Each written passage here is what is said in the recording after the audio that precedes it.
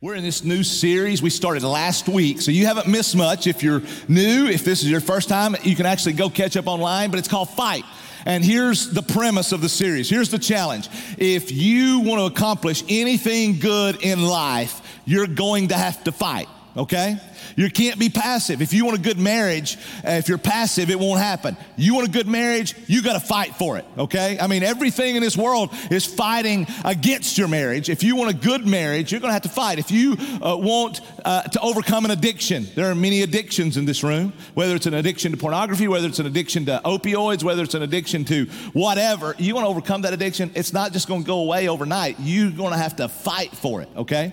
You want to raise kids with heads full of knowledge of God and hearts full of passion for the glory of God. You're going to have to fight, okay? You can't be passive if you want to accomplish anything good in life, all right? Now, when I was a boy, comics were for kids, you know? I mean, man, boys had comic books, but my dad never had a comic book, but times have changed. Today, grown men can hardly contain their excitement when Marvel releases their newest superhero movie, right? I mean, man, you see Marvel, go to the theater. You don't believe me, you go to the theater next time it happens, opening day of that movie, you're going to see 250-pound men stiff-arming 10-year-old boys to get the best seat, okay?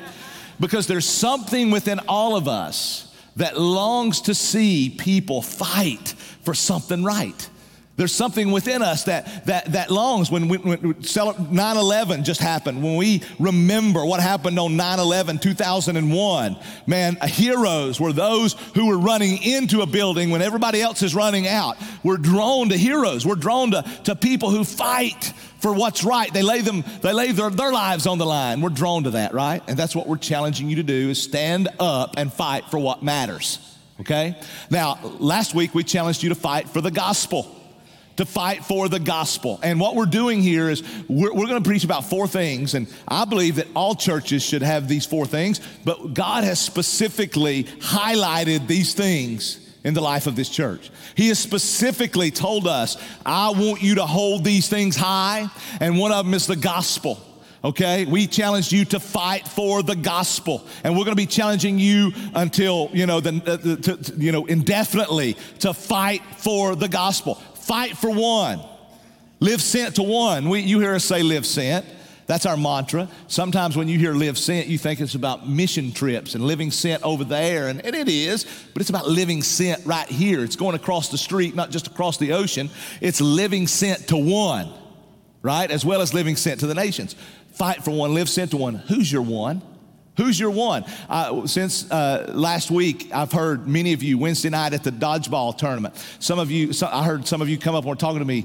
Some people were saying, this is my one. Here's my one. Last night, I heard some people talking about their one. And so I'm glad that language is beginning to resonate within you and come out of you. We ask you to take a sticker with a number one on it, write the first name of your one, and then put it on a board that says, who's your one? And it's out in the hallway today. Matter of fact, you see a picture of the board here, and then take another sticker for yourself. You can take 2 or 3 if you want. Put it on your water bottle, put it on your computer to remind you of your one, all right? If you didn't do that last week, do it today. They're out in the hallway. You can go out there, write your name, the name of your one, take a couple of stickers. Maybe you did it last week and you got another one. Awesome. Hey, have 2 or 3, all right? Who's your 2 or 3? But who's your one? Go out and put it on the board, all right? Next week, we're going to talk about fighting for our neighbors. And here's what we're going to do in fighting for our neighbors. In Jeremiah, it talks about that we should fight for the welfare of our city, basically, okay? And what we're going to do is when we talk about city, we're not just talking about Smyrna or Laverne or Murfreesboro, Middle Tennessee, but really fight for our region and hear the cry of our city, our region. Is a few things like pornography. We're going to be fighting for, so many people are addicted to pornography within our region here. So many people are addicted to pills. There's other addictions. So we're gonna fight. We're gonna talk about how we fight those things and fighting racism, all those different things, racism, and we're just gonna fight those things because they're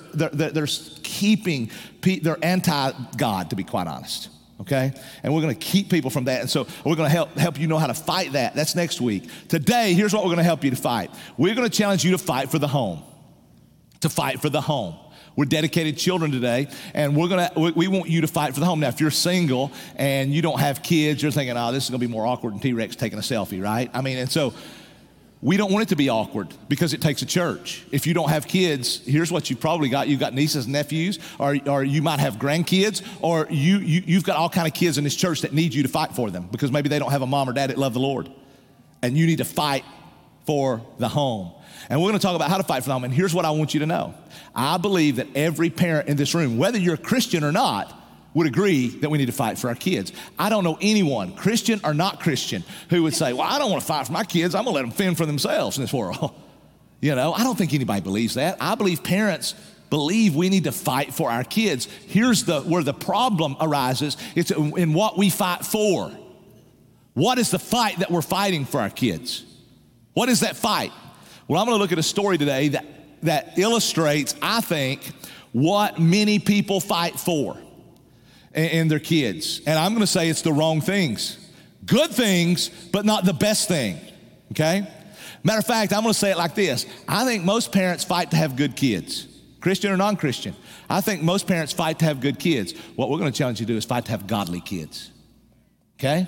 So let me read this story. It's found in Mark chapter 10. It's the story, the Bible calls it the rich young ruler. Now, we're going to read Mark's version of it. It's Mark chapter 10, and I'm going to start reading in verse 17, and I'm going to read through verse 22. And I think this story, as you look at this story, I think it illustrates what a lot of parents are fighting for with their kids today, and it's going to leave their kids where this rich young ruler was left, okay? They're going to stand where he's standing, or they're going to kneel where he was kneeling, hopefully, all right? Look at what it says. And as he was Jesus, and as he was setting out on his journey, a man ran up to him and knelt before him and asked him, good teacher, what must I do to inherit eternal life? And Jesus said to him, why do you call me good? No one is good except God alone. You know the commandments, do not murder, do not commit adultery, do not steal, do not bear false witness, do not defraud, honor your father and mother. And he said to him, teacher, all these things I've kept from my youth.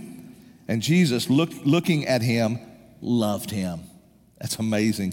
Looking at him, loved him and said to him, you lack one thing. Go and sell all that you have and give it to the poor, and you'll have treasure in heaven, and come and follow me. Disheartened by the saying, he went away sorrowful, for he had great possessions. Now, this is a great story that I think greatly illustrates what a lot of parents are fighting for today. I think if your sons and daughters, and I think basically as a whole in our country, if parents had sons or daughters that were like this rich young ruler, they would be very happy. They would be very happy. Because he was good. He was a good young man. I think if I asked what is the goal of parenting to parents all over our country, most parents would say, well, you know what, I want to raise kids who, man, they're good kids. I don't want them to get in trouble. I don't want them to embarrass me. I don't want them to get anyone pregnant. I don't want them to end up in jail. I want them to have a good job. I want them to have a good home, a good house. I want them to have a good spouse. I want them to have some kids. Listen, none of those things are bad things, right? I mean, none of us want to get the call and say, hey, Dad, you need to bail me out of jail, right? I mean, we don't want our kids in jail. We want our kids to be good kids. Here's what I want you to understand. Your kids can be all those things and still be miserable. Your kids can be all those things. That's what we see in the rich young ruler. They can have all those things and still be unhappy. And if they're unhappy, that unhappiness and misery leads to destruction, right? They begin to shipwreck their lives and the lives of those around them. And so here's what we're going to challenge you to do. We're going to challenge you not to fight to have good kids, to raise the bar. We want you to have godly kids, because you can have good kids that don't have God. But if you've got godly kids, they're going to be good kids. So don't stop with having good kids. Don't let that be your goal. You should want godly kids, okay? Now, this rich young ruler, it's a great story. It really happened. It's 2,000 years old. This happened, think about this, 2,000 years ago. And man, it's just so relevant for us parents today that it screams, okay? I mean, it's so relevant because this tells us the story of a man who seemingly just had everything, right? I mean, he runs up to Jesus And he falls at his knee, at Jesus' feet on his knees. Why is he doing that? Because he's desperate. I mean, man, you run up to somebody and you fall down at their feet and grab them and plead with them. You're begging, please. That's what's going on. You're desperate. This young man was desperate, and he asked Jesus the most important question anyone can ever ask in life. What must I do to have eternal life? Folks, listen, that's the most important question you will ever ask. Now, these kids that we dedicated today, man, they are inquisitive. What color's the sky? You know, what's this? You're like, you're answering all these questions, and people grow up inquisitive, asking questions. The greatest question you can ever ask is, what must I do to have eternal life? Now, let me make sure you understand what I think this young man's asking. He's not simply asking, what do I got to do to go to heaven, Jesus? What do I got to do to live forever after I die, Jesus? I don't think the question pertains to where I will live in eternity. I really think the man's question is, I want life now, right? I think, one of our slogans is find life. Find life, live sin. We want you to find life. And what's life? Jesus. Jesus said, I am the way, I am the truth, I am the life. Right? Yes, you give your heart to Jesus, you accept, you surrender to Jesus. Here's what happens. You get life in heaven, but listen, eternal life doesn't start when you die. It's not like life insurance that kicks in when you die. Doesn't pay off till you die. That many people think about the gospel and think about Jesus and eternal life as, well, it kicks in when I die. That's not biblical. It kicks in the moment you surrender to Jesus and lasts through eternity. You see, it's about life right now. The young man had everything, yet he had a big hole in his soul. He had no clue what was going on. I'm missing something. Jesus, I see you. I see this something that's real, and I want what you got, Jesus. Where do I get it? Help me to know what to do. Now, here's what I want you to understand. I believe this young man's parents would have been absolutely confused at his question. They're thinking, why would he be missing anything? We've worked hard to make sure he had everything. I mean, what impossibly could he be missing in life? I really believe his parents would have been confused by his question, right? I mean, what could he be missing? He was rich. He was rich. I mean, all parents, man, all parents, I think, want their kids to do well. I want my kids to have good jobs making good cheese. That's why I had 5, because I want one of them, surely out of 5, one of them will make it and take care of me, okay? Not really. That's not why I had 5. But I mean, hey, it don't hurt. I mean, while I got 5, I might as well hope for the best. All parents, I think, want their kids to have a good job, making good money. And I mean, matter of fact, here's what happens most of the time. Most of the time, parents, man, we go into crazy debt to make sure our kids go to college to get the good job. And I say crazy debt because parents, listen, or they get their kids to go into crazy debt with student loans. I want you to understand, I know I'm huge on education. I've got a few degrees, okay? So I'm huge on education. I'm just not huge on parents going into crazy debt or the kids going into crazy debt to get it. Matter of fact, I want to help you to understand. Nathaniel Hale, he does our finances here at the church, works for me, is one of our executive pastors, does our finances. Come and talk to him if you're thinking about that. It's sometimes the craziest decision that you can make. Don't do that, all right? There are other ways. Matter of fact, today, if you're interested, if you as an adult or you as a student, or you got a student interested in college and not raising crazy debt, we've partnered with a college called Williamson College. They got a booth out here today. As a matter of fact, they're doing lunch. You want a free lunch? It's a free lunch. Go get a free lunch and listen how you can go, as an adult or as a student, how you can go to college. Okay? My point is, many parents, man, I want my kid to be successful. I want my kid to have a good job, making good money. They got to get a college education. All that's great. Okay, but don't be crazy to do it. The second thing is the parents were, not only was he rich, he was successful. I mean, this guy, listen, he didn't work for the man, he was the man, right? He was successful. He had all the toys, right? He had more toys, and he who's got the most toys wins, right? He was successful. Many parents, I think all parents, I want my kids to be successful. Anybody say, I want my kids to be a failure? No. That'd be crazy. We want our kids to be a success. Here's the problem. We got to define success correctly. We got to define success according to the Bible and not according to culture. Scripture, not culture, should set our definition of success. And the problem is sometimes we got the wrong definition of success. And here's what parents do. If we miss that mark on what success is, then here's what we can do. Now, I'm going to say this, and if you've been around here forever, you know me. You know I am a sports fanatic, right? I love football. Matter of fact, this message is getting a little bit long. Titans kick off in a little while. Praise the Lord, God created DVRs, right? I'm a sports fanatic, but here's what happens. Many parents, I want my kids to be successful, so my kid wants to play soccer, my kid wants to play baseball, my kid wants to play football, my kid wants to do gymnastics or dance or whatever it is, and here's what I'm gonna do. I'm gonna spend crazy amounts of money and time and energy. I'm gonna give everything to making sure my kid does all this stuff. I'm a sports fan, so my kids, athletics. Listen, my son went to college on a football scholarship. I get that. I get it all. Because here's what you know is I'm going to do this because little Johnny and little Tammy, here's what they're going to do. They're going to get their college paid for, and they're going to go into NFL or the NBA, or they're going to be on the U.S. Olympic team. We know that, right? I got news for you folks. None of you kids are going to make it probably. That's bad. Boy, aren't you glad you came to church? None of you kids are going to make it. Maybe one of your kids might get their college paid for, statistically, okay? If you're setting yourself up for that, it's going to be a hard fall. And I'm an athletics guy who believes in athletics. My point is none of those things are bad. I believe in athletics. Listen, there are times in my life when I've wanted to quit something.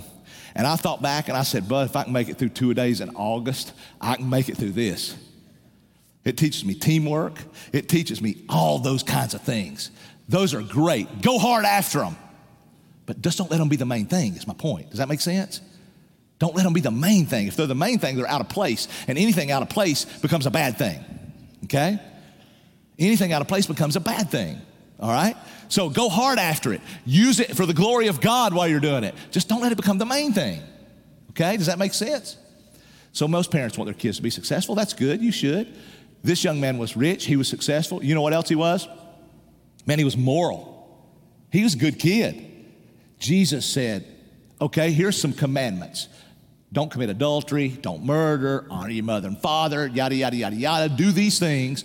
And now I want to stop and say, Jesus was not saying if you do these things, you'll be right with God. He's pointing out, he knew that this guy had done these things and he was still miserable. That's his point, okay? He said, do these things, bum, bum, bum, bum, bum, do these things. And the young man said, Jesus, I'm your man. I've done them all. I've done them all. And Jesus is basically like, and you're still miserable. Right? I've done them all. Listen, this young man had kept all the rules. Here's what he done. He kept all the rules, which means he was a good, moral kid. Didn't get in trouble. He was the best kid in the youth group. He didn't smoke or chew or go with the girls who do. You know, that's what my mama used to say anyway. He used to do all those things, right? I'm glad somebody didn't tell my papa that because my mama, boy, she dipped snuff and she'd spit it in the eye too. So... Listen, this was a good kid. He didn't get in trouble. He didn't embarrass his parents. He was a good kid. Didn't get in jail. He was this guy. Let me tell you. Let me bring this guy into 2019. Here was a guy who went to Vandy, graduated Vandy Law School with honors, became a partner in a prestigious firm by the time he was 30, owned his own home, drove a BMW Roadster. Man, I mean, this guy was an all-American kid who just literally made his parents proud, and he had it all, man. He was successful, he was wealthy, rich, he was moral, he was good, and he was miserable. You get that, parents? Man, you can raise a moral, rich, successful man or woman, and they be miserable. That's not what you want. Miserable. That's not what you want. This tells me that, listen, it tells me that your kid, and you can raise kids with a life full of stuff, but a life empty of meaning. You got to fight the temptation. You got to fight if you want to raise godly kids. And we've got to fight the temptation that the goal of parenting is good, moral, wealthy, rich, successful kids that don't get in trouble or embarrass me. We got to fight that temptation. We got to fight it. And we got to fight, secondly, that they run hard after Jesus and not stuff. We got to fight that they pursue Jesus and and not stuff. I mean, when we look, this rich young ruler, he runs up to Jesus and he falls down and he says, Jesus, what do I do to inherit eternal life? What do I do? And Jesus' answer is the foundation, I think, for what we should fight for in the home. First off, what did Jesus tell him to do? He tells him, basically sums it up in two things. He told him to, hey, look, son, young man, you want life because you're miserable? You want to know what's missing in your life? I'll tell you what's missing in your life. Here's what you do. Go sell everything you've got and give it to the poor. Now, that should cause you to pump the brakes just a moment, right? Because is Jesus saying that money and stuff's bad? Is Jesus saying that you should go deplete your bank account and sell everything you've got and give it to the poor? Or you should go deplete it? It's bad to have those things? No, obviously not. That's not what Jesus is saying. If money was bad and if stuff was bad, he wouldn't say give it to the poor. He wouldn't want to burden them with it. He wouldn't want it to be an albatross around their neck. That's not what he's saying at all. He knows what this young man is worshiping. See, this young man was counting on his success, on his money, on his stuff. He was counting on morality. He was counting on all these things to give him life, when in fact they were keeping him from life. And so what Jesus is doing is attacking this false god.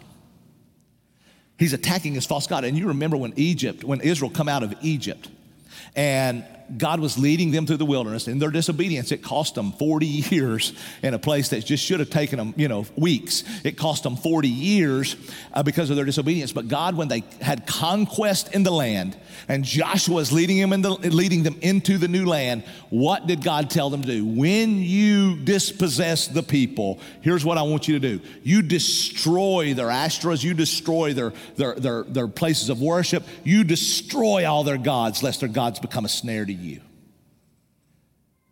See, what Jesus is doing here is he's saying, I know what your false god is, and your false god is keeping you from life. You want life. You want real life. It's not just eternal life. You want to know what's missing in your life? You're wanting something that your false god's not giving you. You're trusting in something that's stealing life from you. So he said, sell it, get rid of it, cut it out of your life. Cut it out of your life. That's what Jesus is doing here. And then what did he say? He said, follow me. Follow me. You got to quit worshiping your false gods and follow the one true God if you want life. If you want not just to live in heaven forever, but live abundantly right now. You got to get rid of your false gods and follow the one true God. Now, parents, here's what I really believe. Those parents this kid's parent, I believe that they could have written a book, and most people in America would have said, I want to know how you got this young man. He's rich, he's successful, he's moral, he's a good kid. Man, he's on Fortune 500. I mean, he's all these things. It's awesome. And they could have written a book on parenting. This is how we did it. They could have hit the talk show circuit, and they could have made just millions of dollars in today's world, right? But they raised a kid who had these things, and he was miserable. And because he was worshiping a false god. I believe that parents who should be, that we should be looking to and saying, I want to follow your example. You tell me how you did that. Are not parents who just raise rich, wealthy, moral, good kids, but parents who raise godly kids. What'd you do? Man, I want to fight for that. And parents, let me tell you what that means. Your kids following Jesus, it doesn't mean praying a prayer and getting baptized, okay? It's not what that means. Matter of fact, we have parents come in all the time who want their children to pray a prayer because I really want them in heaven. I hope you want them in heaven, right? I hope you want them to identify with Jesus. And we have these parents that come in all the time, and they're like, man, my son and my daughter, she's asking questions, and she's ready, I think. And so we said, well, come in and let us talk, because we want to make sure they don't have this false sense of I prayed a prayer and I'm in, and they live their life thinking, I'm a Christian when I'm really not, because you can do that. And so we bring them in and we talk to them. I say we as in Donnie and our children's team. They talk to them and they want to make sure. And a lot of times, we say, little Johnny's just not ready yet. And sometimes, the biggest majority of parents are like, man, thank you for helping us see that. But sometimes parents are like, what? We want little Johnny to pray the prayer. He's ready to pray the prayer. We're like, well, see, it's not a prayer. It's not a prayer. You can't trust a prayer. My kids, folks, I baptized all 5 of my kids. I just baptized 3 of my kids a couple of weeks ago at 11, 12, and 13. I could have done that earlier. Because you see, I know that I have great influence in the lives of my kids, and if I would have pressured them, man, they would have prayed a prayer, and I would have baptized them 3 years ago. See, I didn't want to pressure them. I wanted to point them to Jesus. And I wanted Jesus to save them and not my pressure upon them. I wanted to point them to Jesus. And then when they gave their life to Jesus, I wanted to make sure they understood what all that meant and all those kind of things. And parents, we want you to fight for your kid. And that doesn't mean praying a prayer. It doesn't mean getting baptized, signing them up for youth camp and a mission trip to Brazil. Those are great things. I want my kids to do all those things. But you can do all those things and still not know Jesus. Did you know that? Just like the rich young ruler. Just like the rich young ruler. You see, we want you to want your kid to do more than identify with Jesus. If you remember last week, and if you weren't here, you can go back and watch it. Last week, I said there was a difference in the title Christian, where most people today, the number one designation for those who follow Jesus in America, the number one designation is Christian. Although we're not called Christians in the Bible, but 3 times, and that's in a derogatory sense. God doesn't call us Christians in the Bible. God calls us disciple. Now, there's a major difference. Christian is not a bad designation. Don't hear me, okay? I'm not saying, you got to change it. It's all wrong. Christian is a word that identifies us with Christ, which we should want to be little Christs, right? That identifies us with Jesus, but disciple doesn't identify with Jesus. It means we are becoming like Jesus. You see, that's a little different, isn't it? Most people will identify with Jesus in our world today, although they don't know anything about Jesus, right? I mean, that's why if you read all the world statistics on religion, it's like, 60% or 70% of the people claim Christian. It's because, man, my mama was a Christian, grandmama was a Christian, they're a member of the church, we're a Christian nation. Bang, Christian, not Christian, right? It's easy to identify with Jesus. Most people would. But I guarantee you, if the question was asked differently, not just are you Christian, but are you a disciple who is living like, following like, pursuing hard after Jesus and what he did, most of those people would not check that box. Right? And here's what I really believe. I really believe that parents really want their kid to identify with Jesus because we know in that they get heaven. And I think most parents in America believe that if my kid checks that box, prays that prayer, gets baptized, heaven is checked off. And man, we succeeded and we can move on because that box is checked. That's wrong, parents. Listen, that's wrong, church. That's wrong. We want our kids to identify with Jesus when in fact we should be fighting that they become like Jesus. You don't want them to just be good. You want them to be godly. Because they can be good without being godly and go to hell. They can be, if they're godly, I promise, you'll have good kids if they're godly kids. But you won't have godly kids just because they're good. So are you fighting for them to become like Jesus? Now that's a little different story. Mom and dads, listen, that's a little different story because it's easy to want them to identify with Jesus, but are you fighting to become like him? Literally become like him. Now, the disciples who were like him, they all ended up getting killed, right? Because they wouldn't compromise their faith. They wouldn't compromise their faith. They ended up with their heads chopped off and boiling pots of oil. I'm not saying your kid's going to end up like that. I'm just saying they literally become like him. If our kid become like Jesus, then here's what we're going to be teaching them. You see, it's hard to think about this because what we're going to be teaching them is money's not preeminent, Jesus is. Money's not bad, right? Money is not bad at all. That's not, Jesus told him himself, money isn't bad. It's is Jesus the Lord over your money? Then it's good. Or are you the Lord over your money? Because if Jesus is the Lord over your money, man, it's going to be awesome, right? Under the lordship of Jesus Christ, here's what's going to happen with your money. If Jesus is the Lord of your money, you give first, then you save, right? And then you live. And when you're living, that means right, paying for your house, right? But going on vacation, buying toys is okay under the lordship of Jesus. None of that's bad. None of that's bad because you have money. Money doesn't have you. This rich young ruler, money had him. You see, under the lordship of Jesus, all the ball is not bad. Listen, under the lordship of Jesus, ball's not bad. Man, if you're a travel baller, praise God for you. You've got a mission field. Go into it because it's under the lordship of Jesus, right? Is it under the lordship of Jesus or is it your God? That's the difference. Because see, I hope your son, man, is a great football player because here's what I want. I want your kid to go all the way and make it to the NFL and sign that, by the time he gets there, that $250 million contract and tithe to this church. Okay? I want them to be the greatest gymnast so that they can sign the sponsors and get all the deals. Under the lordship of Jesus is beautiful. Go at it. Go at it. Go at it. That's your mission field. Outside the lordship of Jesus, it can teach your kids some bad things. Under the lordship of Jesus, I mean, man, pedal that bike hard. You get it? Because you see, here it's what you're teaching your kid. What do you want? You want your kid to be like Jesus? Then you say, this is your mission field. You're robotics. We've got some kids in robotics. Man, I mean, I don't even know how to do that stuff. But there are kids in robotics. Go at it. Because there's a whole mission field in the robotics stuff that don't know Jesus. You're going all over the country doing robotics on trip. Great. Go in the glory of God. Go for the glory of God under the lordship of Jesus. That's your mission field. Man, we got kids that are musicians. Man, they play the guitar. They play whatever it is, you see. I'm using examples I know. Do you want your kid to be like Jesus? You know what? It might mean they lay some of that stuff down too. It might mean your kid comes to you and says, Mom, I'm taking a gap year in college because I want to go on the mission field. That make you go,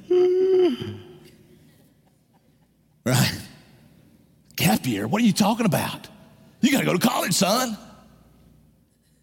I know what it is. You go to college, you won't ever start back. Let me tell you something. Here's what I don't have stats to verify this. I'm not one of those guys stats to say, but just experientially, here's what I found. The kids that take gap years to go on the mission field, those are the kids that finish college, one way or the other.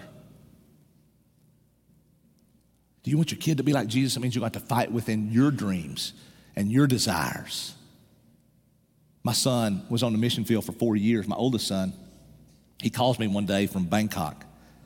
And he said, Dad, I don't know why, but God won't let Myanmar get off my heart. I don't know if I'll end up in Myanmar. I'm not saying I'm going to, but I'm just telling you Myanmar's on my heart.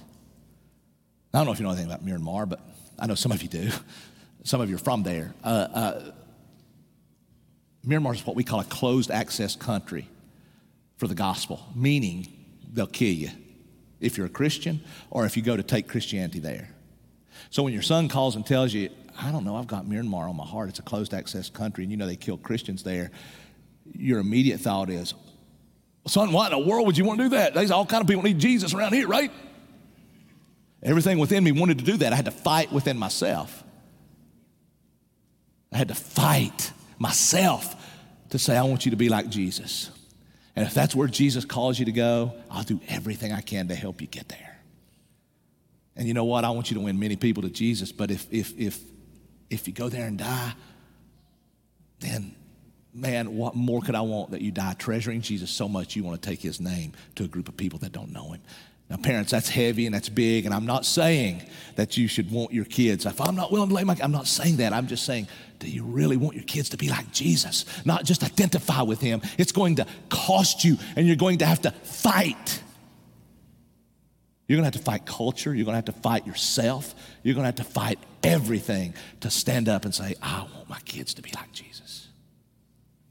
I want them to live like him. I want them to love what he loves. I want my kids to be like Jesus.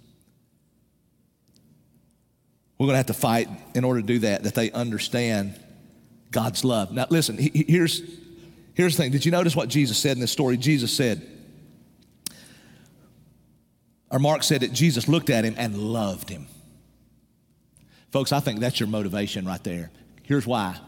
You're never going to get your kids to run hard after the heart of Jesus if all you do is tell them, well, don't do this and don't do that and don't do this and you're going to make God angry and you're going to make God mad if that makes God angry. That hurt. I mean, man, you're teaching your kids to grow up thinking that obedience to God is an assault on their happiness. If I'm obedient, boy, I'm not going to be happy. It's all about don't. Right? Now, sure, we got to teach them what God says not to do, but not from a negative perspective, right? We got to teach them God loves you and he wants the best for you. Let me give you an example. Amy and I, we are from completely different side of the tracks. You know what I mean?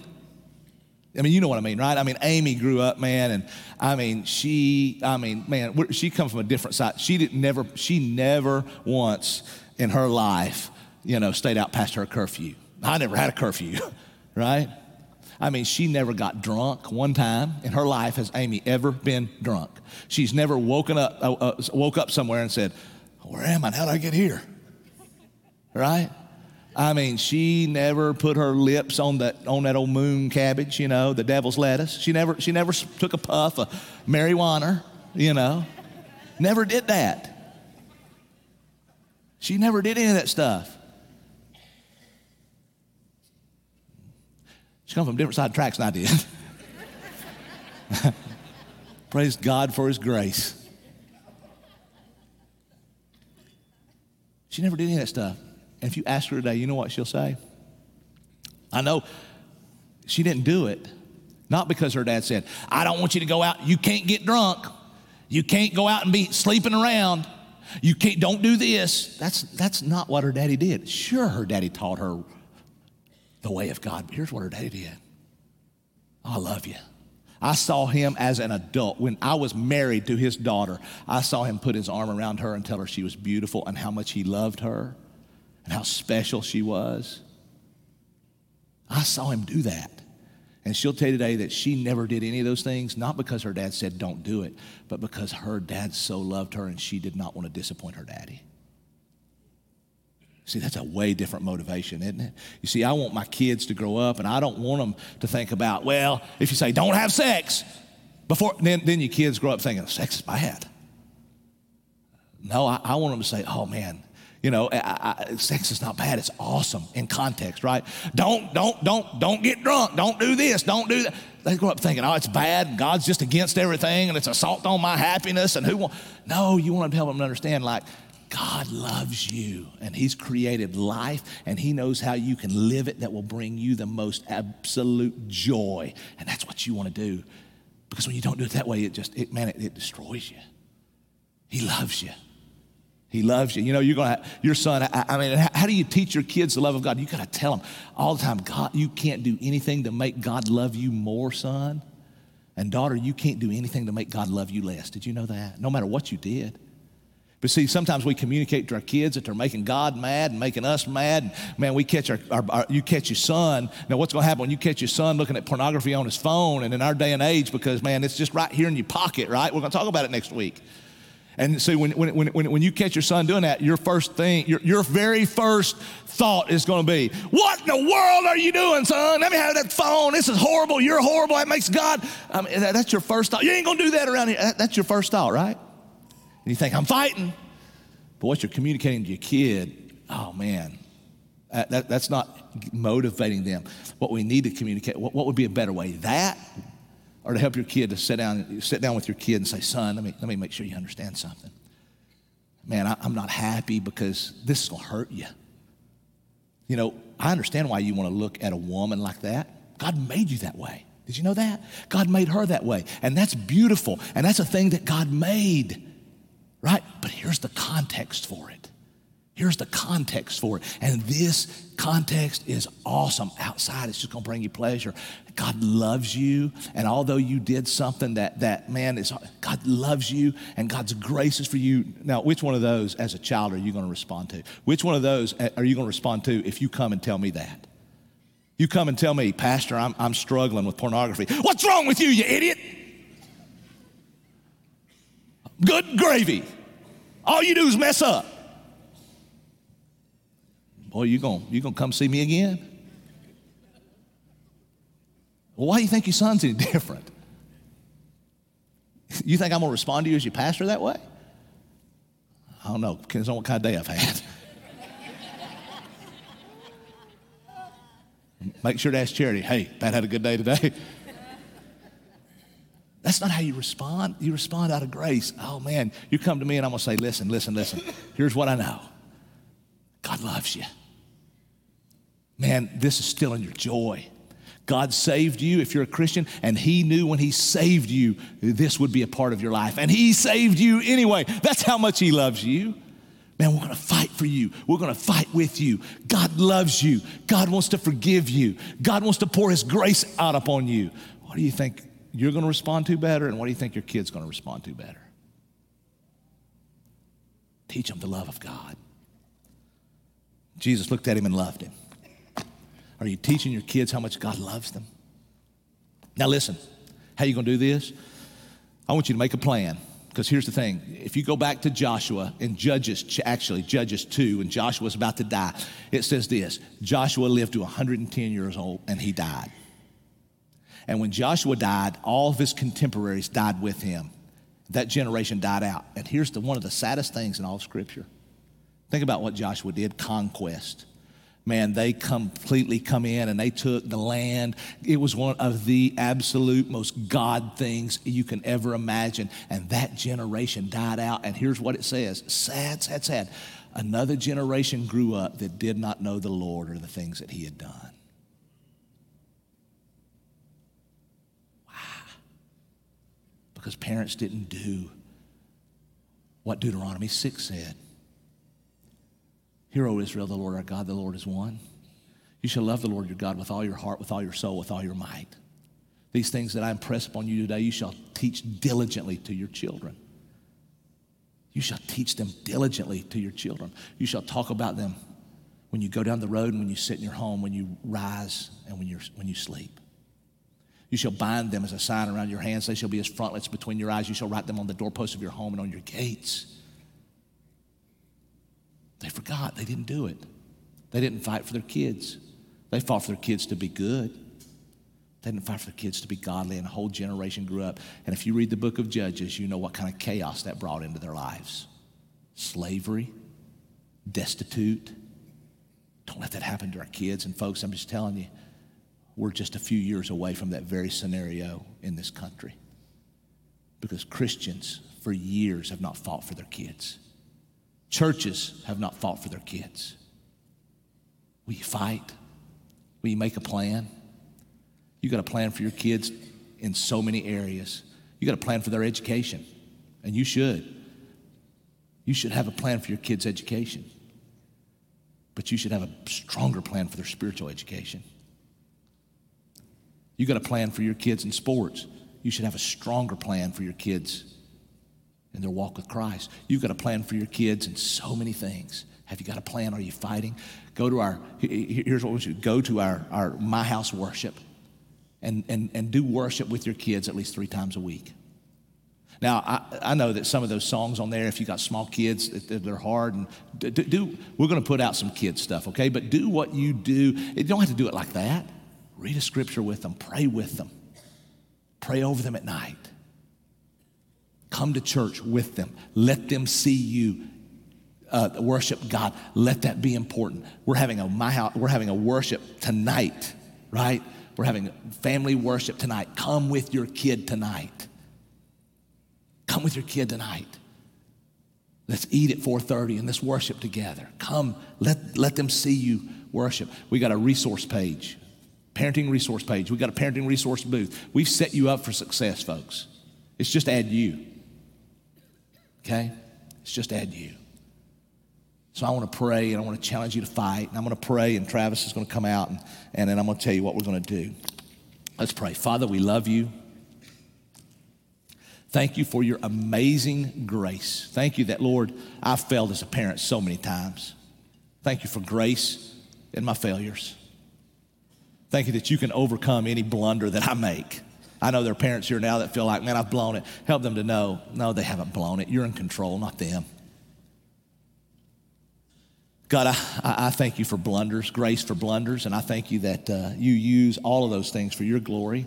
And God, I just pray that parents fight for the gospel, and I pray that they fight for the home, and I pray that the singles in this church fight for the next generation so that we don't have a generation that grows up and knows nothing of the Lord or what he has done. God, help us to fight. God, it's so easy to just not fight.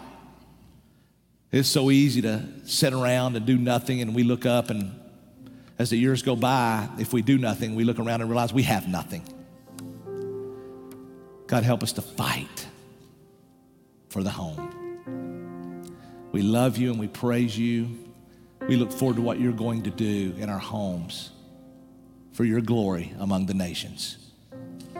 In Jesus' name, amen.